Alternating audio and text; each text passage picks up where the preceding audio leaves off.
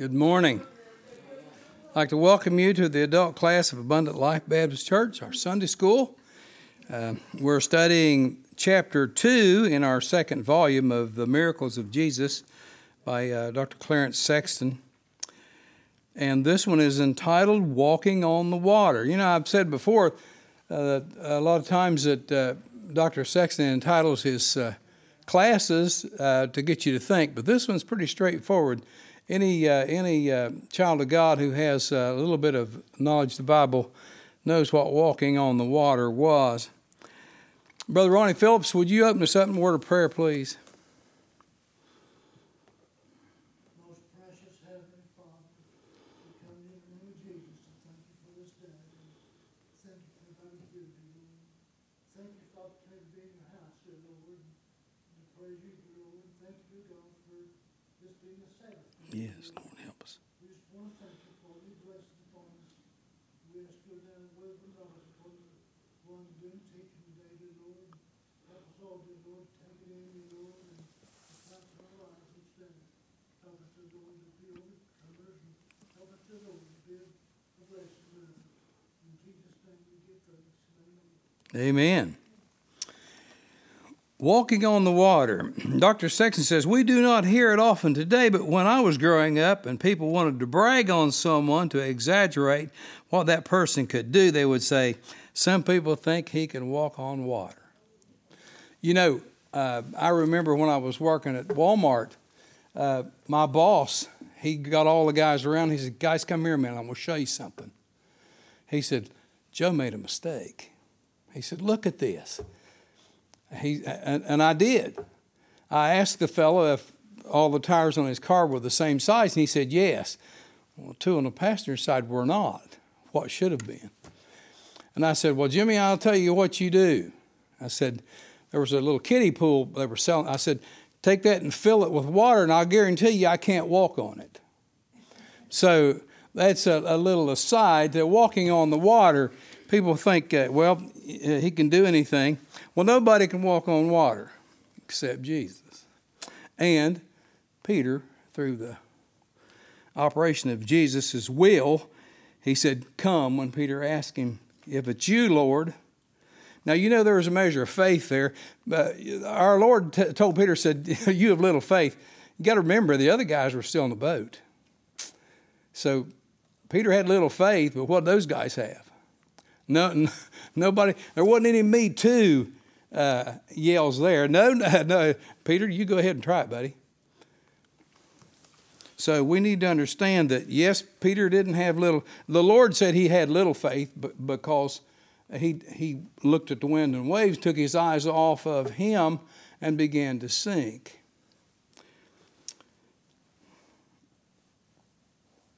Dr. Sexton says, we're going to consider the miracle of Christ walking on the water. The Bible says in John 6:15-21, when Jesus therefore perceived that they would come and take him by force to make him a king, he departed again unto a mountain himself alone.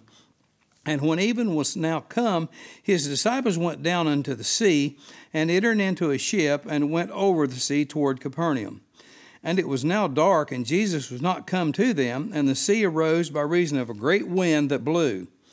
So when they had rowed about 25 or 30 furlongs, they see Jesus walking on the sea, and drawing nigh unto the ship, and they were afraid. But he saith unto them, it is I, be not afraid. Then they willingly received him into the ship, and immediately the ship was at the land whither they went. Let's pray. Heavenly Father, we thank you so much for the day. We thank you for your love, and we thank you, Father, for your word. We thank you for the Son that came and died for us. We just pray that as we study these things that he did while he walked on the earth, these miracles, that you would help us to get from those things that we need to glean from them, Father. We just pray that you would go with us and forgive us when we do sin. In Jesus' name we pray. Amen. Dr. Sexton says, in this passage, there are several things brought to our attention, but let us take the time to examine the same account in other gospel records. In the 4th chapter of Matthew, there are some things this writer, led by the Spirit of God, brings to our attention that we do not find in either of the accounts of Mark and John. That's not unusual. God inspired each man to write, but he let that man's personality come through too. It wasn't like he was a zombie just being controlled. He let his personality come through. He inspired the words. So he says, the Bible says in Matthew 14, verses 22 through 33, and straightway Jesus constrained his disciples to get into a ship and to go before him unto the other side, while he sent the multitudes away. And when he had sent the multitudes away, he went up into a mountain apart to pray. And when the evening was come, he was there alone, but the ship was now in the midst of the sea, tossed with waves, for the wind was contrary. And in the 4th watch of the night, Jesus went unto them, walking on the sea. And when the disciples saw him walking on the sea, they were troubled, saying, It is a spirit. And they cried out for fear. But straightway Jesus spake unto them, saying, Be of good cheer, it is I. Be not afraid. And Peter answered him and said, Lord, if it be thou, bid me come unto thee on the water. And he said, Come. And when Peter was come down out of the ship, he walked on the water to go to Jesus. But when he saw the wind boisterous, he was afraid, and beginning to sink, he cried, saying, Lord, save me. And immediately Jesus stretched forth his hand and caught him, and said unto him, O thou of little faith, wherefore did thou doubt? And when they were come into the ship, the wind ceased. Then they that were in the ship came and worshipped him, saying, Of a truth, thou art the Son of God. Dr. Sexton says, now notice also the account that's found in Mark 6, 45 through 52. And straightway he constrained his disciples to get into the ship and to go to the other side before unto Bethsaida, while he sent away the people. And when he had sent them away, he departed into a mountain to pray. And when even was come, the ship was in the midst of the sea, and he alone on the land. And he saw them toiling and rowing, for the wind was contrary to them. And about the 4th watch of the night he cometh unto them, walking upon the sea, and would have passed by them. But when they saw him walking upon the sea, they supposed it had been a spirit, and cried out, for they all saw him and were troubled. And immediately he talked with them, and saith unto them, Be of good cheer, it is I, be not afraid. And he went up unto them into the ship, and the wind ceased. And they were sore amazed in themselves beyond measure, and wondered, for they considered not the miracle of the loaves, for their heart was hardened.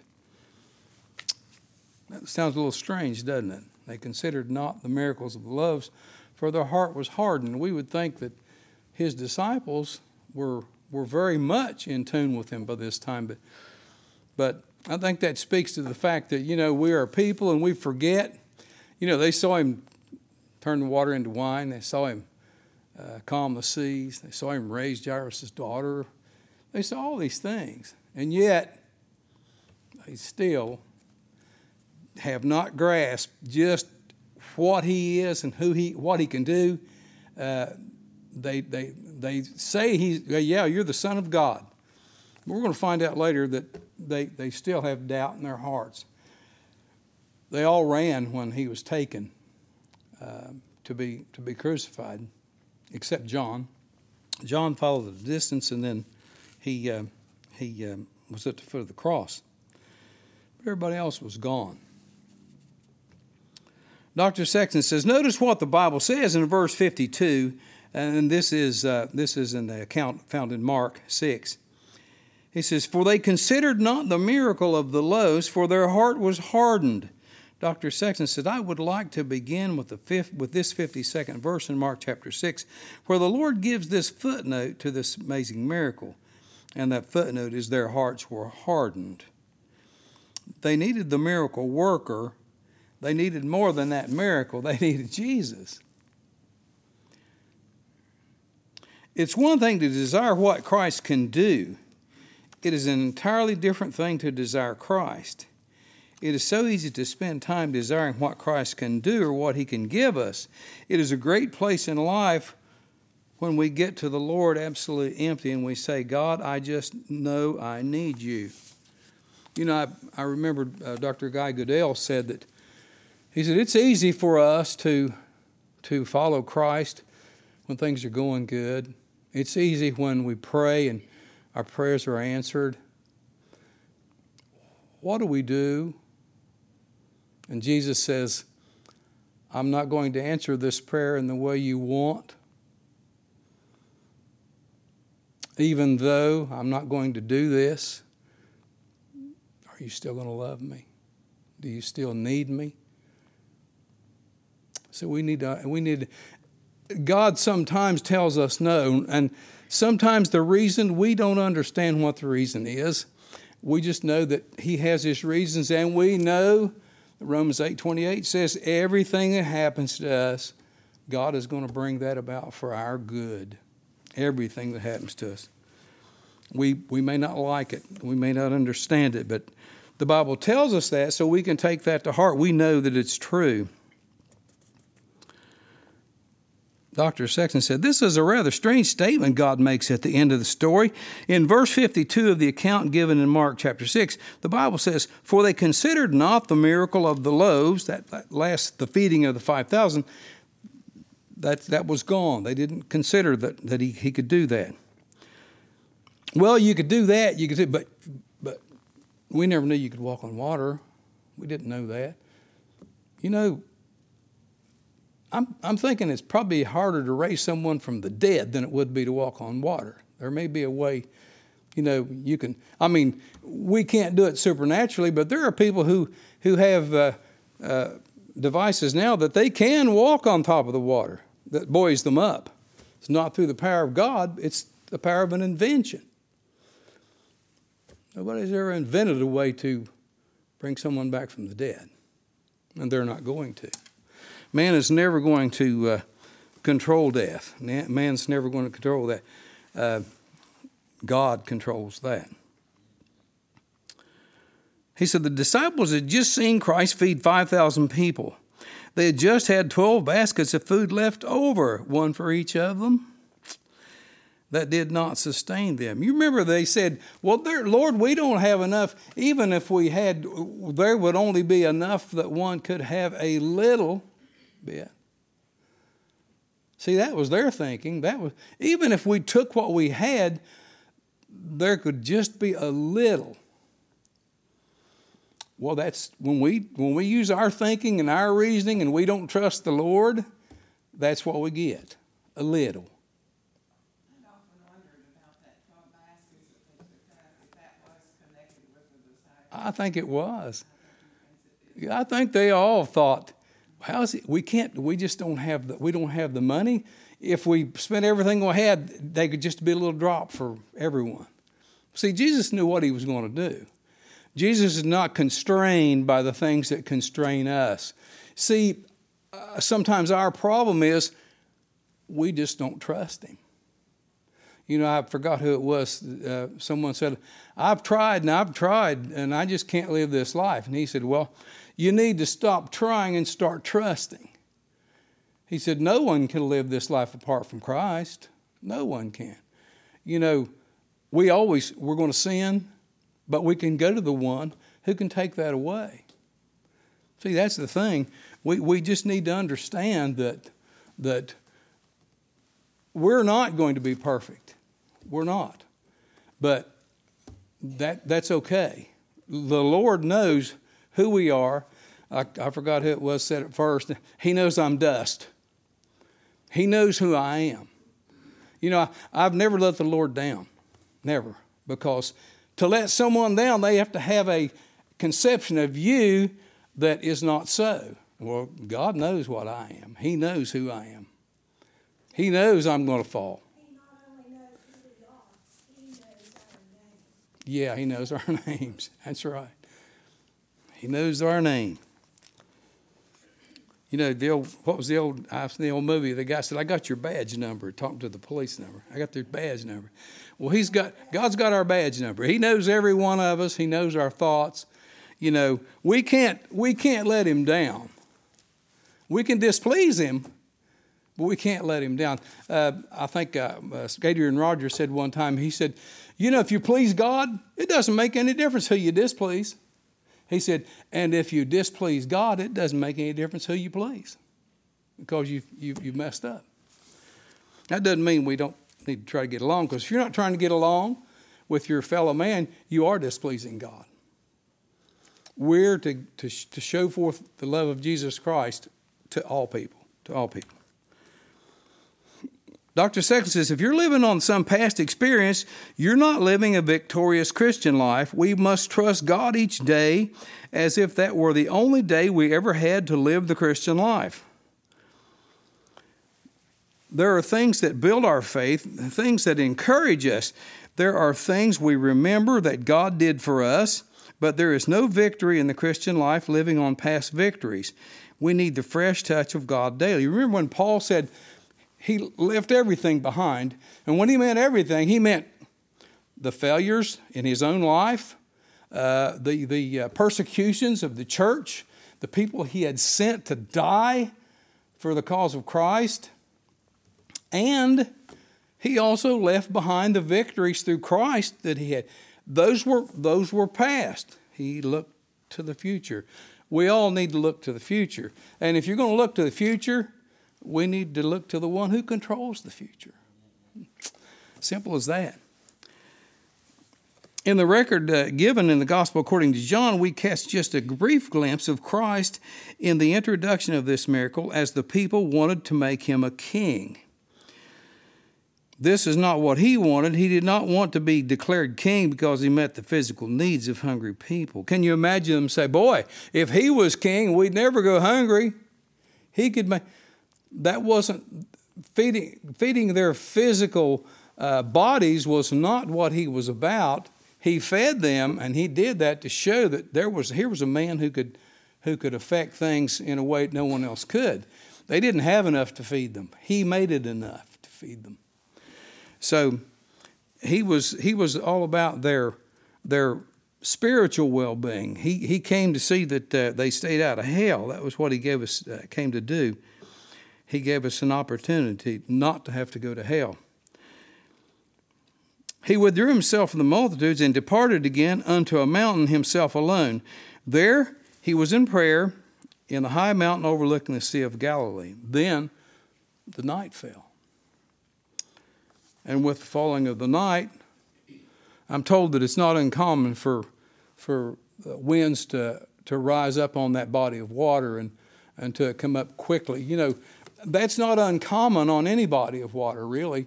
That's why so many people get in trouble off the coast of Florida and off the coast. They get out on a bright, sunshiny day, and boy, 40 minutes later, they're in a storm. It doesn't take the wind long to come across water because there's nothing to impede it. So these fellows were fishermen. They'd been out in storms before. I think that's the reason they knew what trouble they were in. They rode and they rode and they rode and they were still in the middle of the sea. So the Word of God says the disciples were in a ship crossing the sea. When a storm came, the Bible says that Christ had constrained them to get into the ship. Constrained is a powerful word. There was no room for debate when they heard him speak about what they were to do. He didn't say, boys, it would be a good idea if you went over to the other side. He said, get in the ship and go to the other side. And then he went in the mountain to pray. He said, Dr. Sexton says, as the disciples got in the boat and started to the other side, the wind suddenly became contrary, working against them. You know, when you're run a ship by sail, I'm by no means a sailor, but when the wind's contrary, the wind doesn't really help you. You notice most people with sailboats, when the wind starts up like that, they put the sails down so it doesn't toss them, turn them. You know, it was in the night. They probably didn't know if it was so stormy. They couldn't see the stars. They didn't know which direction they were going in by that time. But they knew they were in trouble. As the disciples got in that boat and went to the other side, now the wind became contrary. The sails, as we said, they couldn't use it. Rowing was impossible. They rowed and they rowed and they rowed, and they still didn't get anywhere.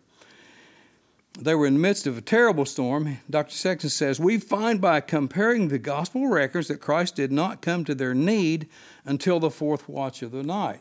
Now, one record says that he was on the shore. He could see what was happening. Of course he could see what was happening. That's why he sent them out there. They needed to understand a little more. You know, he brought them along. You know, notice that, you know, they had enough to believe with the first miracle, but they didn't believe fully.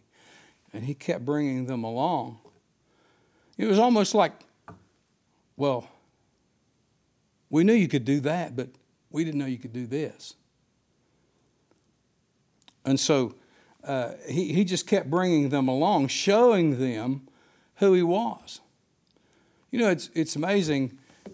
These people lived with him. They ate with him. They spent their time with him, saw what he could do, and still, I mean, these were pretty good fellas. These weren't Pharisees that were just naturally against him. These were fellows who wanted to follow him, and yet he still brought them along, and because of the hardness of their hearts.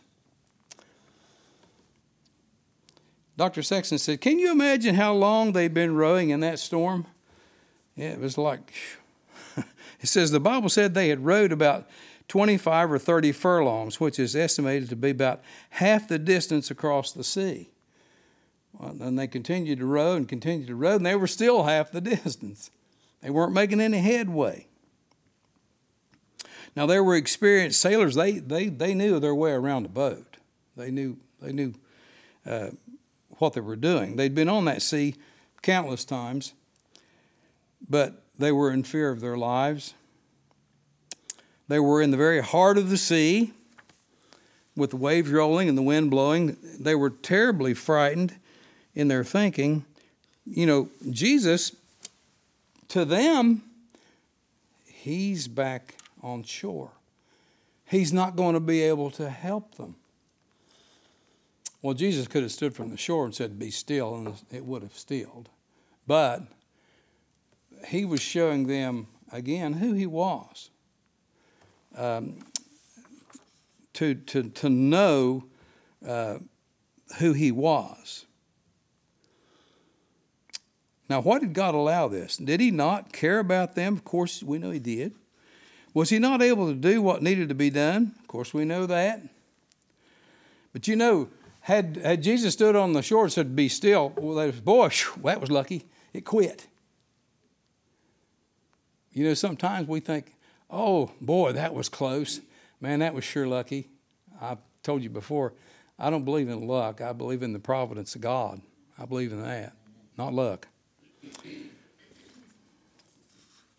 you trust in luck, you're really treading thin ice. You know, Jesus was going to affect things in a positive way, but he was going to do it in his own good time. You know, too many times we, as Christians, oh, Lord, I need this. Oh, I need it right now. I need it yesterday. The first thing I'd ask is, did you pray yesterday? So why did God allow this? He cared about them. But you know, he says faith must be exercised, not just to believe that God is going to do something, but to wait on him to do it. See, many times we think, well, Lord, why don't you do this now? Well, it's not the right time. Why didn't he go to the cross 2 years before? It wasn't the right time. But when it was the right time, it said that the time had arrived. It was the time. God's time. God doesn't do anything capriciously. He doesn't do, well, yeah, I better jump in there and get it done right now. This looks like a good time. He doesn't work like that. When God does things, it's exactly on time. You know, when Jesus was 4 days late getting to Lazarus, he was, as the song says, he was right on time. because that came for the glory of God, not for the death of Lazarus. Dr. Sexton says, yeah, it's hard for us to wait. It's hard for us to, we want things now. You know, like what's the old saying? Lord, give me patience and give it to me now. Yeah. And I've learned don't pray for patience. Dr. Sexton says, we're not going to live life without storms. There's no painless way to follow Jesus Christ. Amen. If you're going to follow Jesus Christ, there is pain going to come into your life. It might be physical pain. It might be verbal. It might be mental. That you because there's always someone willing to look down on you for following this fella from 2,000 plus years ago. See, they think, well, look how much time's gone by. That's a fable. People said, oh, he's not coming back. There's no signs of him coming back. You know, that's a sign of him coming back himself. Scoffing and doubting is a sign. He says, yeah, they're going to say, well, show us the signs of his coming. Everything's happened from the beginning. Oh, well, they forgot the flood. They forgot the flood. No, everything hadn't just happened from the beginning and kept on.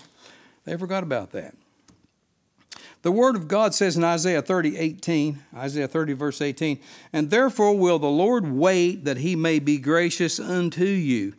God knows when the timing is perfect. He knows in what watch of the night to come. Jesus waited until they were without hope. He was their hope. Not every storm comes to us because of some sin we've committed. Many times they're suffering because of the sin of others. You know, Job was, in the Bible, his friends, his so-called friends, he didn't have very good friends. He had a lot of acquaintances. But, you know, well, what have you done, Job? You know, it has to be some sin. We have trials that sometimes are not from sin. Sometimes it's just from we get away sometimes. We live our lives and we kind of keep moving God to the side, and before we know it, he's not on the side, he's on the back burner. Sometimes God says, listen, you need to remember to put me first. What did Jesus say in Revelation to some of the churches? You've left your first love. You're doing things and you're doing good things. You're doing the work of the Lord, but you've kind of forgot the Lord of the work. We need to understand. We need to remember that. We need to always depend on him. We can't make it without depending on him. So when the storm comes to these disciples, Christ had constrained them. He had told them to get onto the boat, and he had told them they were going to the other side. They were not going to perish in the midst of the sea. You know, when Jesus said, when he was asleep on the boat one time, he said, let us go to the other side. He didn't say, let us attempt to go to the other side. He said, let us go. They should have known that he was going to get them to the other side. But they didn't. In the midst of the storm, the Savior came. He chose that time to come, and it was exactly what they needed. The Bible said they rowed, and no doubt they rowed, and they rowed, and they rowed, and they weren't. In the fourth watch of the night, which is early in the morning, the peril had increased because of the darkness. They couldn't see him. They couldn't see which way they were going. They didn't know whether they were rowing correctly at that time then. On another occasion in Scripture, Christ was on the boat in a storm, and they woke him. He rose and spoke to the sea and calmed the angry waves. However, this time, he wasn't in sight. Well, you know, at that point, they woke him and said, Master, we perish. Not just, they weren't saying, we're going to die. They said, we're all going to die. You too. Their faith. They'd seen things he could do. But they were, when he calmed the storm, but he was with them. He was nowhere around that they could see. He wasn't anywhere in sight this time. And so they were very, very afraid. Even though they couldn't see Jesus, guess what? He could see them. He knew exactly where they were, and he knew they were in his care, that none of them were going to die. He knew every emotion they felt. Dr. Sexton says he knew every fear that filled their minds. He knew every wave that rolled against the boat. He knew that boat wasn't going to capsize. He knew it wasn't going to founder. He knew every wind that blew against him, and he saw it all. In the fourth watch of the night, sometime between 3 o'clock and 6 o'clock in the morning, can you imagine getting in a boat and it's daylight and you rode and you're not anywhere and it's between 3 and 6 in the morning?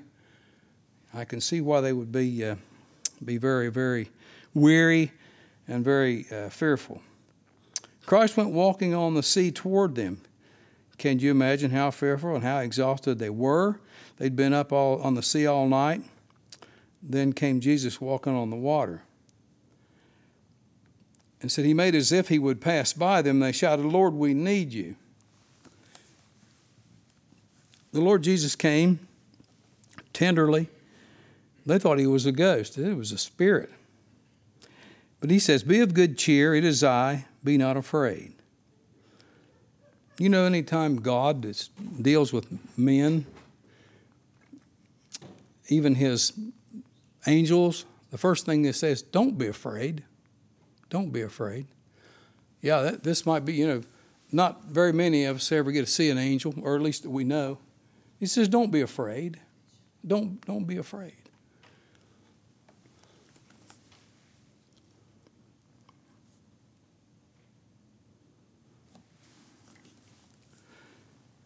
Peter got out of the boat and he said, "Lord, if it's you, if it's you." Now I'm a little puzzled by that. If it's you, well, what if it wasn't? But I think he had enough faith that he knew it was Jesus, maybe even recognized his voice. "If it be you, bid me come to you." And Jesus says, "Come." Peter got out of the boat, put his feet on the water, and started walking on the water. Dr. Sexton says the boisterous waves came rolling, and Peter took his eyes off Christ. Immediately, what happens? He starts to sink. Doesn't say he went under. He started to sink. He said, "Lord, save me." Lord Jesus reached out his hand and immediately pulled him from the angry waves and brought him safely on board. And as I said, he said, "You have little faith." Peter had little faith, but the other guys, like I said, were still in the boat. None of the rest of them said, "Well, let me come to you too, Lord." So, yeah, even though Peter's faith was small, the Lord said, but he probably had a little more than the other guys did. But Peter was a little brash. So, you may think, my storm has been going on for a long time. Maybe you have already guessed what watch of the night you're in. God has not deserted his children. The woman with the issue of blood, her storm lasted 12 years.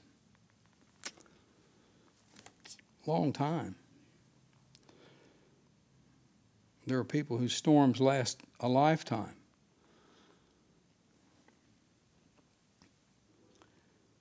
But everything, the wind, the waves, the dark, everything that made them fearful, Jesus conquered. He came, everything was all right. Everything was okay. Everything that scared them, Jesus took care of. He says, as we think about our Savior coming to us, what are we most thrilled with? His power or his love? Can we separate the two?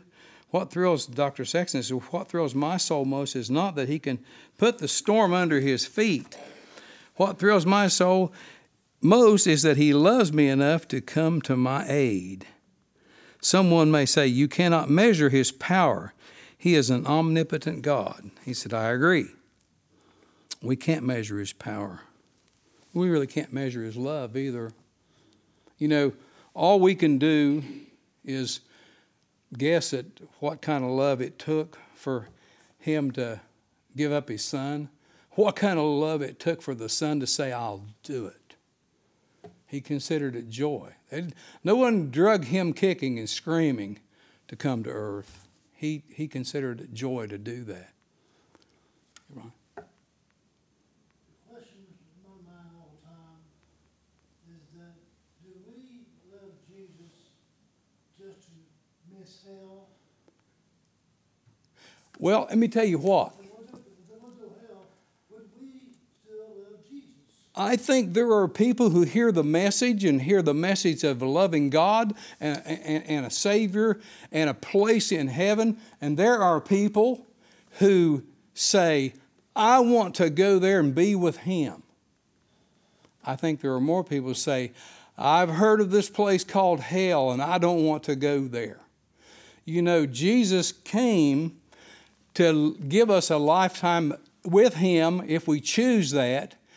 But He didn't come to give us the home in heaven. He came to keep us out of hell. There would have been a home in heaven. If we were in hell, what good that would have done to us. But I believe that there are people both who do that, who hear of Jesus' love.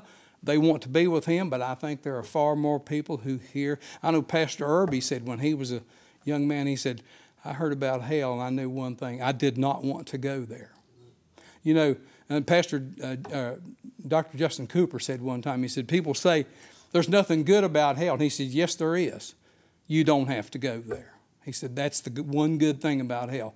You're not bound for there. You have a way of escaping that, and Jesus Christ is the way. He's the only way.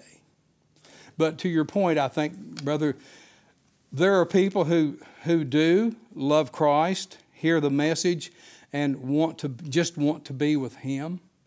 But I think far more people say, yes, I've heard of this. You know, Jesus preached more on hell than He did on heaven. There was a reason for that. Hell is a place to shun, and heaven is a place to be desired to go to be with Him forever. So yes, but I think there are people who hear that, hear the message of Christ's love and want to be with Him. But I think there are far more people who do come to the Lord because they don't want to go to hell. Joe, do you think that, I think this, that you may accept Christ because you don't want to go to hell, Mm-hmm. but as you grow in your Christian Absolutely. Absolutely. from that to be with Him. Yeah. Yeah, and I think every one of us, if you could think of how we feel now and whatever reason we first had to become Christians, to follow Jesus, as you go along in your walk, that fear of hell, if you've accepted Christ, you don't need to fear hell anymore. So what have you got to look forward to? The love of Christ and being with Him. So I believe, as Debbie said, even though we might do that to escape hell, as we go along in our Christian walk, it's more that we love Him, we understand what He's done for us, and we want to be with Him. So, yeah, we might, and there's no, if you're doing that to escape hell, amen, brother. Hell is a place to shun. And if you do hear the love of Christ and you want to be with Him, and that's why you come to the Lord, then amen to that too. The idea is that we come realizing that we cannot save ourselves, realizing that we need a Savior. And, you know, we not only need a Savior, we need the light of the world. We need in the eternal heaven, Christ is going to be the light. We're not going to need us. We need Him. You know, we think that we're not, well, when we get to heaven, everything's going to be great. Well, it is. But we're still going to need Him. We need Him whether we have glorified bodies or whether we still need Him. We still need Him. And He desires that we come to Him. You know, He loves the fact that His children come to Him. Now, He's not always going to tell us yes. You know, at times we think, well, Lord, I know you're able to do this. You spoke the world into existence. Why don't you come and intervene? Why don't you do it now? He has his own good time that he does things in. In his time, he will come to our aid. You know, in this miracle, we see that the storm came, the Savior came, the stillness came, the wind was boisterous and contrary. The Word of God says, Christ spoke to his disciples. Now in John 6, 20 and 21, the Bible says, but he saith unto them, it is I, be not afraid. Then they willingly received him into the ship, and immediately the ship was at the land whither they went. Now they were in the middle, and immediately they were at the shore. Now, you know, we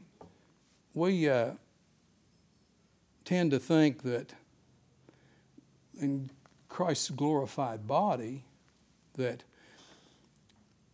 well, he appeared in the midst of them with a locked door. Well, I want to tell you something. He could have appeared in the midst of a locked room before he was glorified, before he had that glorified body. He was God. He could do anything. So, yeah, now we're going to be able to do some of those things in that glorified body that we have.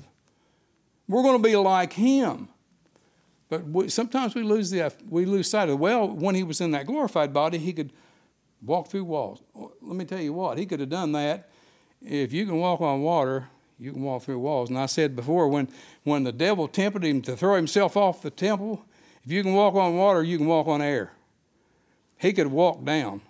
That would have been showing the devil, well, you challenged me, and I took the challenge. He came back with him with Scripture. We can do that. So the stillness came. He says, now, I'm not sure I understand everything that's said at the 21st verse. He was immediate.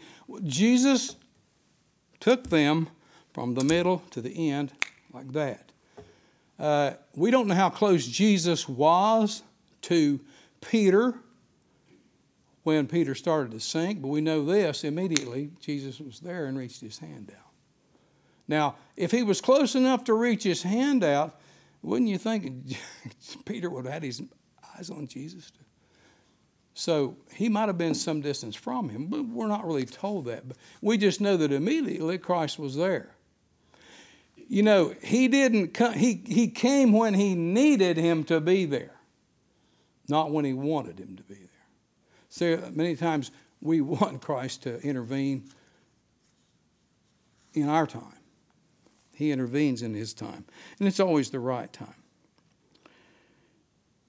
He says, he came to them in the middle of the sea. Immediately they were at their destination.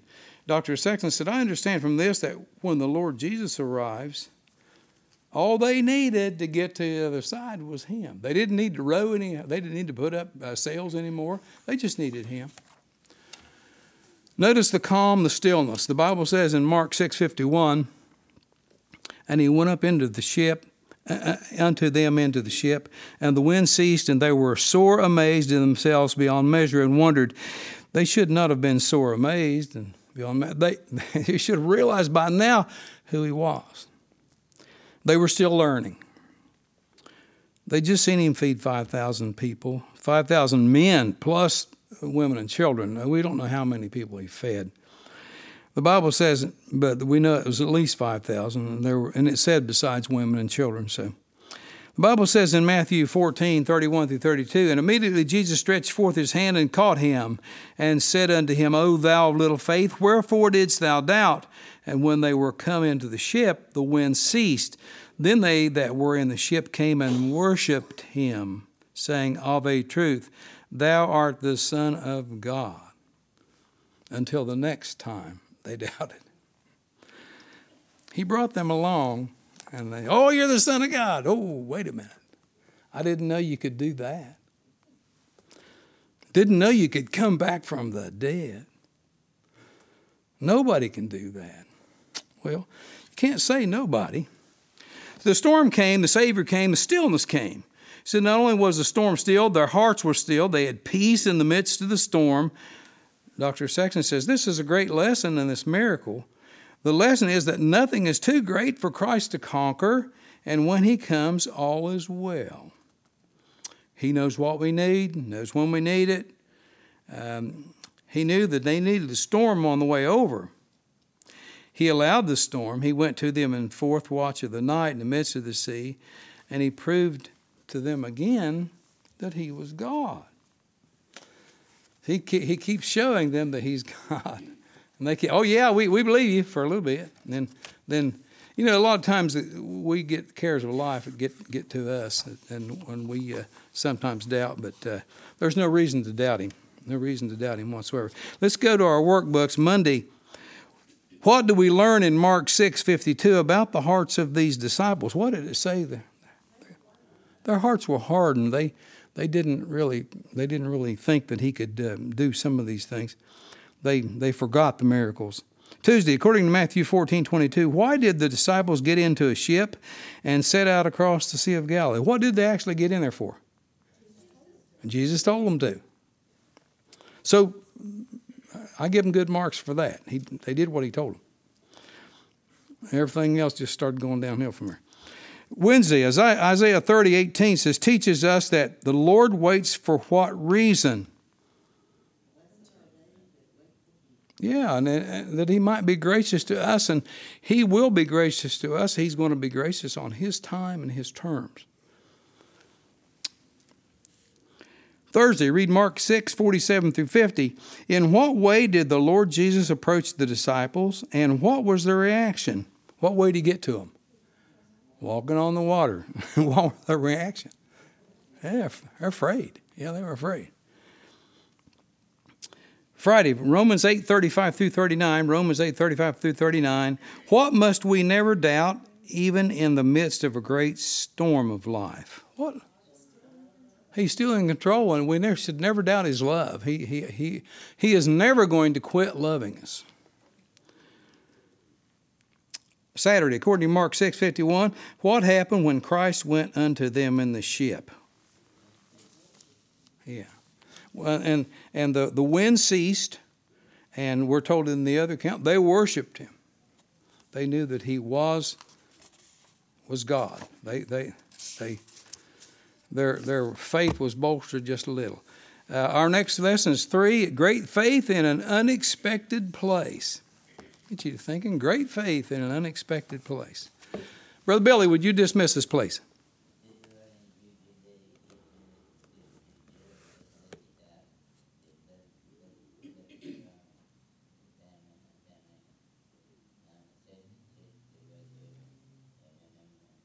Amen. Amen. Thank you, folks.